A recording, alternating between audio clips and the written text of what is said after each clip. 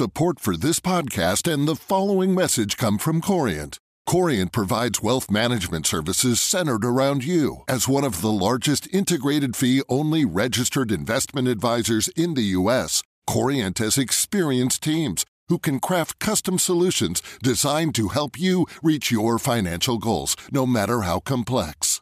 Real wealth requires real solutions. Connect with a wealth advisor today at Corient.com. That's Corient.com.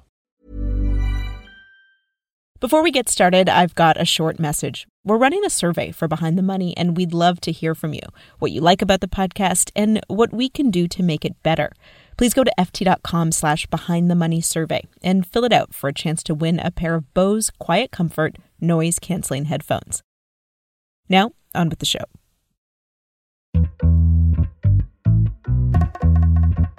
As coronavirus spread across the globe this month, the vital credit markets that underpin the financial system began to seize up.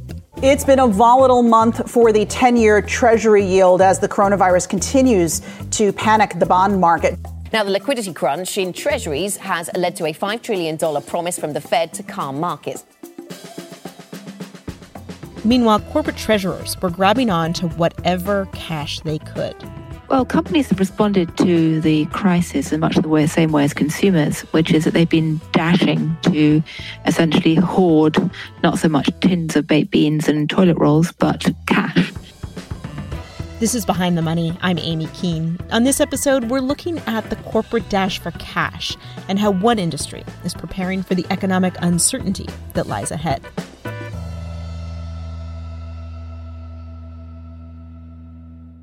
Going into 2020, car makers were already nervous. The three biggest markets were all facing problems. So the US market, which is the cash cow for many of the big players, was starting to show signs of softness. That's FT Motor Industry correspondent Peter Campbell. There were concerns over whether the level of SUV and pickup sales that have sustained the market would be able to sustain. The Chinese market was expected to fall again. It's fallen the last couple of years. And then in Europe, all car makers were facing hugely difficult CO2 targets that required them to sell electric vehicles on which they make very little money. So from three sides, really, the industry was facing a potential squeeze this year. And that's before anyone had even heard of coronavirus.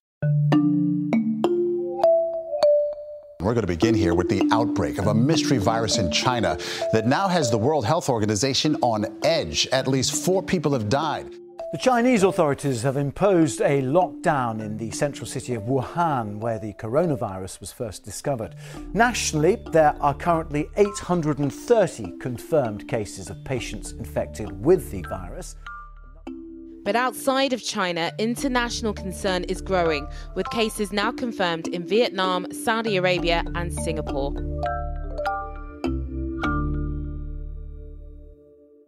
So as we remember, the first cases of coronavirus were detected right at the end of December in Wuhan, in Hubei province in China.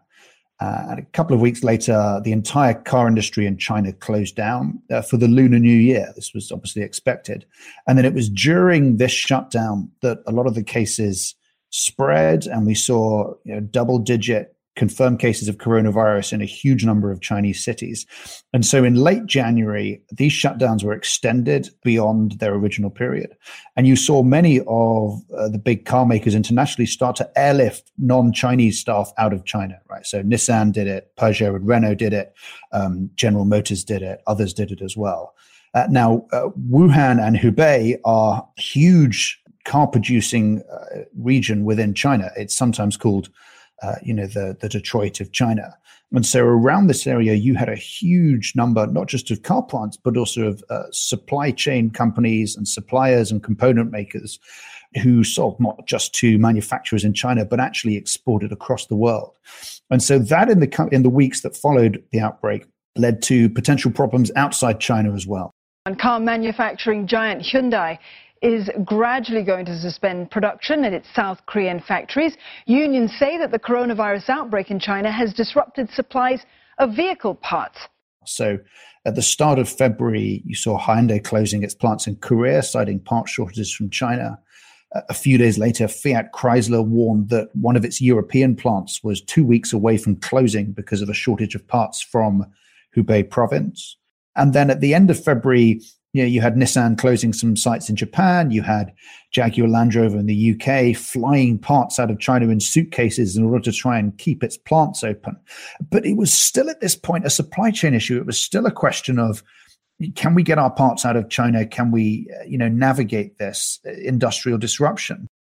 But as we know, by March, the virus had spread well outside of China, and the problem for car makers was no longer merely one of supply chains. And so as Italy became the center of the European outbreak, you saw some companies try and use measures to try and keep their plants open. Fiat closed its plants in Italy to give them a deep clean with the expectation it would open them the following week, but it would have staff working much further from each other to be more distant. They'd be 2 meters apart. They'd all have face masks to try and keep its industrial engine running while also protecting its staff. By last week, every car plant in Europe had closed. In the case of the American car makers, this was a decision that was drawn out over several days. Let's look at the auto industry, where plants in the Motor City and throughout the U.S. could soon be shutting down. This comes after 2 confirmed cases of COVID-19 at Ford and General Motors. Detroit's automakers made the decision to shut down all of their North American plants. It was a coordinated decision between Ford, General Motors, Fiat Chrysler, and the UAW union in the US, which is very influential.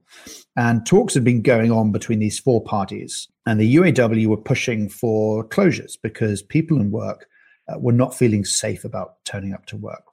Car plants have a lot of workers on the assembly line. They work close together. A lot of people touching the same vehicle as it goes down the line. Huge potential for spreading the disease. People were naturally uncomfortable about this. They're working long shifts together.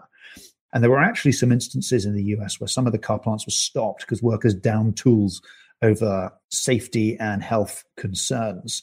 But then it was a couple of days after that actually Chrysler and GM and Ford took this decision just to close everything. And workers were sent home. Some of them were given reopening dates. Some of them weren't. Huge amount of uncertainty. But I think most of the workers at the time certainly felt it was the safe thing to do because they felt unsafe coming into work. What does it mean then for these car makers to be shut down, to not be making any vehicles right now? Well, they still have vast workforces across the world that they have to keep on, whether they're engineers, whether they're line workers. These are highly skilled operatives that they do not want to lose because they are expecting, and everyone is still expecting, that when we come out of this crisis, and that's a question of timing, when we come out of this crisis, that the global economy will recover, that demand will recover, and actually that they will carry on selling cars in very large numbers. And so they need all these workers to stay on their books in order for them to be able to ramp up effectively once we come out. And this is why everyone is paying such attention to China and trying to see, whether or not China's economy is recovered, how car sales are doing there, how car dealerships are doing there. And so, all of these companies will still be wanting to pay wages. Now, this is sustainable as long as governments put in the money, and it's sustainable for a few weeks if the car makers are stumping up the money themselves. But if this goes on for 2, 3, 4, 5, 6 months onwards, then you get to a real situation where the governments will be unwilling to continue stumping up, or the car makers just won't have the money to stump up.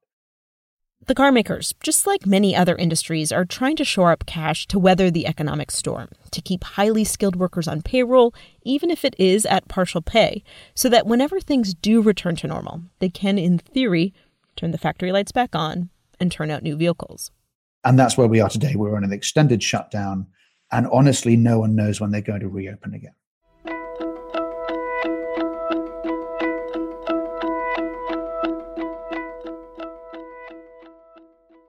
Can you quantify the impact of an extended shutdown?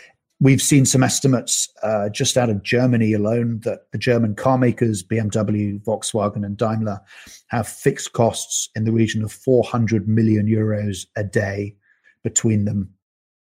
And, in the United States, much, much larger market, that's going to be multiplied. And everyone is expecting this to have a big impact on global demand because, you can open your car plants again in 5-6 weeks if the government says it's safe. But if the economy has gone into a downturn, if people are losing jobs and are uncertain about job security, they're not going to be buying a new car. Right, you already saw car demand absolutely collapse in China during February. IHS, which is a very respected forecasting group, came out and said that coronavirus will have, and I'm quoting here, an unprecedented and almost instant stalling of demand in 2020. Its latest projection is that global auto sales will fall more than 12% this year, down to just under 80 million units a year. But that obviously is dependent on a reasonably short shutdown and a reasonably quick ramp up in demand afterwards. But really, when the plants open and when economic activity returns to a level that you see demand coming back, is the billion-dollar question.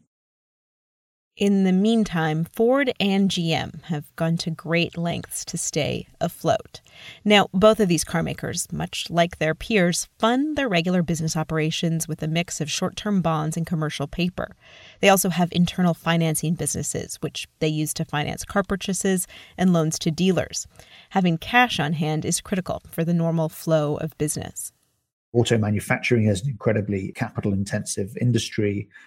Huge amounts of investment in new product, and particularly coming into the kind of world as we were at the moment, certainly pre-corona, all of these companies also had ginormous investment requirements to invest in electric vehicles and other technology that they need to put into their cars. So they're hugely capital intensive businesses.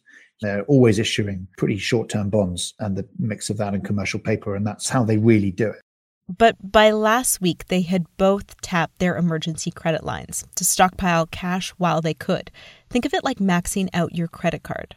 So if we just break down the numbers, Ford, which had $22 billion of cash or equivalents on hand, drew down $15.4 billion from its credit line. That's the entirety of its credit line gone. Now, Ford is a dividend company. It's still family controlled or family owned. And the reason that many investors buy into it is because of the dividend, because they believe the family will never cut the dividend. Sure enough, Ford did cut the dividend earlier in March. And so for the company to have ditched the dividend is a sign to investors in the markets that they are absolutely serious about keeping operations, going, about keeping staff on, about keeping solvent. And then there's GM. And you've seen General Motors, which has sort of 15 to 16 billion cash, they estimate at the moment, making this huge $16 billion drawdown on its credit lines. Now, it still has a tiny amount left. It has about 1.5 billion left. And so they are also making similar signs that they are bulking up and they are, preparing to weather this storm to come out on the other side. Ford and GM are not alone. Last week, an FT analysis showed that more than 130 European and American companies had drawn down more than $124 billion. And that figure is expected to get much higher. Well, credit lines are something that banks extend to companies all the time. That's the FT's Gillian Tett. They're not usually displayed on the balance sheet of the banks, although under some jurisdictions they need to be reserved against. But they tend to be extended on the presumption that they will only ever be drawn down on an idiosyncratic basis. Or to put it another way, a company will have a problem that's specific to that company, which causes it to suddenly need cash. The banks have always tended to presume that you won't have a systemic call on credit lines in that sense that all the companies call them at once. So the fact we're seeing the systemic call on credit lines and every single company that has a credit line is essentially scrambling for cash raises questions about the banks and their ability to respond. Right. Now, the good news is that thus far it seems that most of the banks can respond because we went into this crunch much better capitalized than we did back in, say, 2007, 2008. And the banks in America have had a pretty good year before this and have got pretty fat cushions. The bad news, though, is that we don't know how long this dash for cash will last.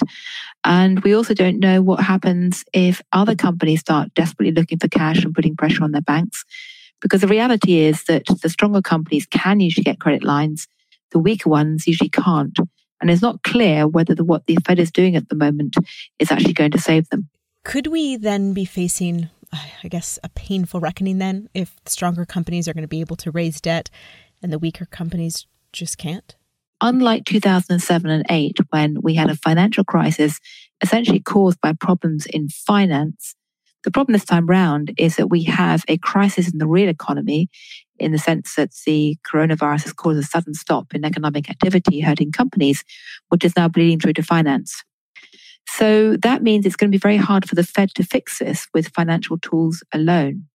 And in some ways, it's caught in the worst of both worlds, in that it's frantically trying to keep the financial system going, but without the tools to actually fix the underlying problem.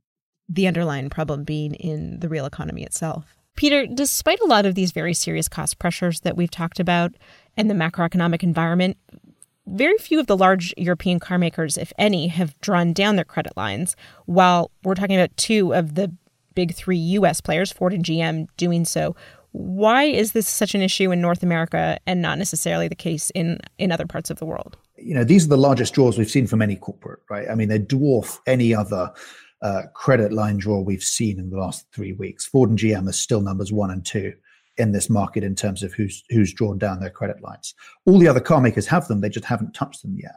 I think there's a couple of reasons behind that. Partly the experience of operating in North America during the downturn. Remember, General Motors went bankrupt. Ford came very close to going bankrupt, but avoided it by selling off lots of their other brands and raising extra money. These companies have a very survivalist instinct. Many of the finance teams in there were the same finance people who ran the businesses in 2008, 2009, and they remember what it was like then, and they like to avoid that situation again. Thank you very much. They also have a slightly unique global footprint that Ford and GM and Fiat Chrysler are incredibly heavily reliant on the North American market for their profits.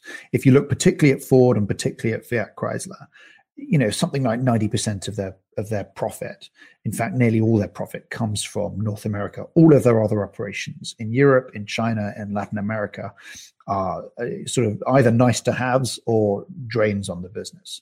And so for these guys, if they're facing a full closure of the North American market for potentially 1 month, 2 months, maybe more, that is extremely concerning for them. Whereas if you're someone like Volkswagen and you make half your profit from China and you have a small US business and you're big in Europe, then China, as it starts to come back, actually gives you a little bit of help with that. And some of the Europeans who have big Chinese operations are getting a little bit more help from China coming back just to tide them over while Europe is down at the moment.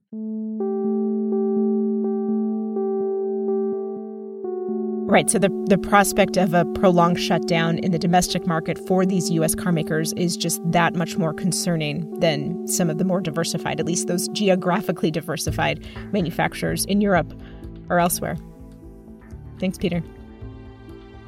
The auto industry is under significant pressure from the prolonged coronavirus shutdown. In the time since we recorded this episode, Ford's debt has been downgraded to junk. That's owed in part to a high cash burden while its factories are closed. Meanwhile, all three of the big U.S. car makers have rolled out plans to help make medical equipment or protective gear to fight the pandemic.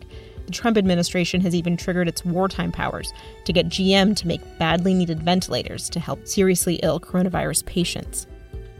There's much more to watch on this front, and you can read reporting from Peter and our regional reporters. It's all at FT.com.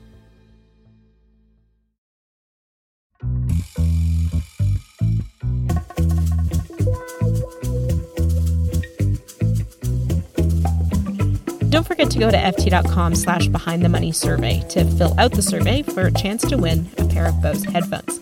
You can also get in touch with us directly at behindthemoney@ft.com.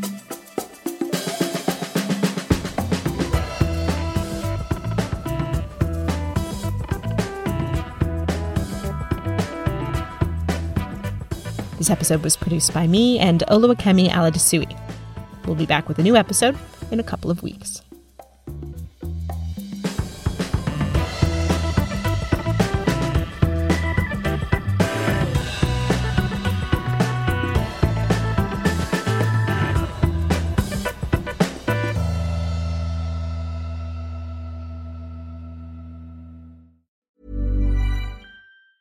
Support for this podcast and the following message come from Corient. Corient provides wealth management services centered around you. As one of the largest integrated fee-only registered investment advisors in the U.S., Corient has experienced teams who can craft custom solutions designed to help you reach your financial goals, no matter how complex.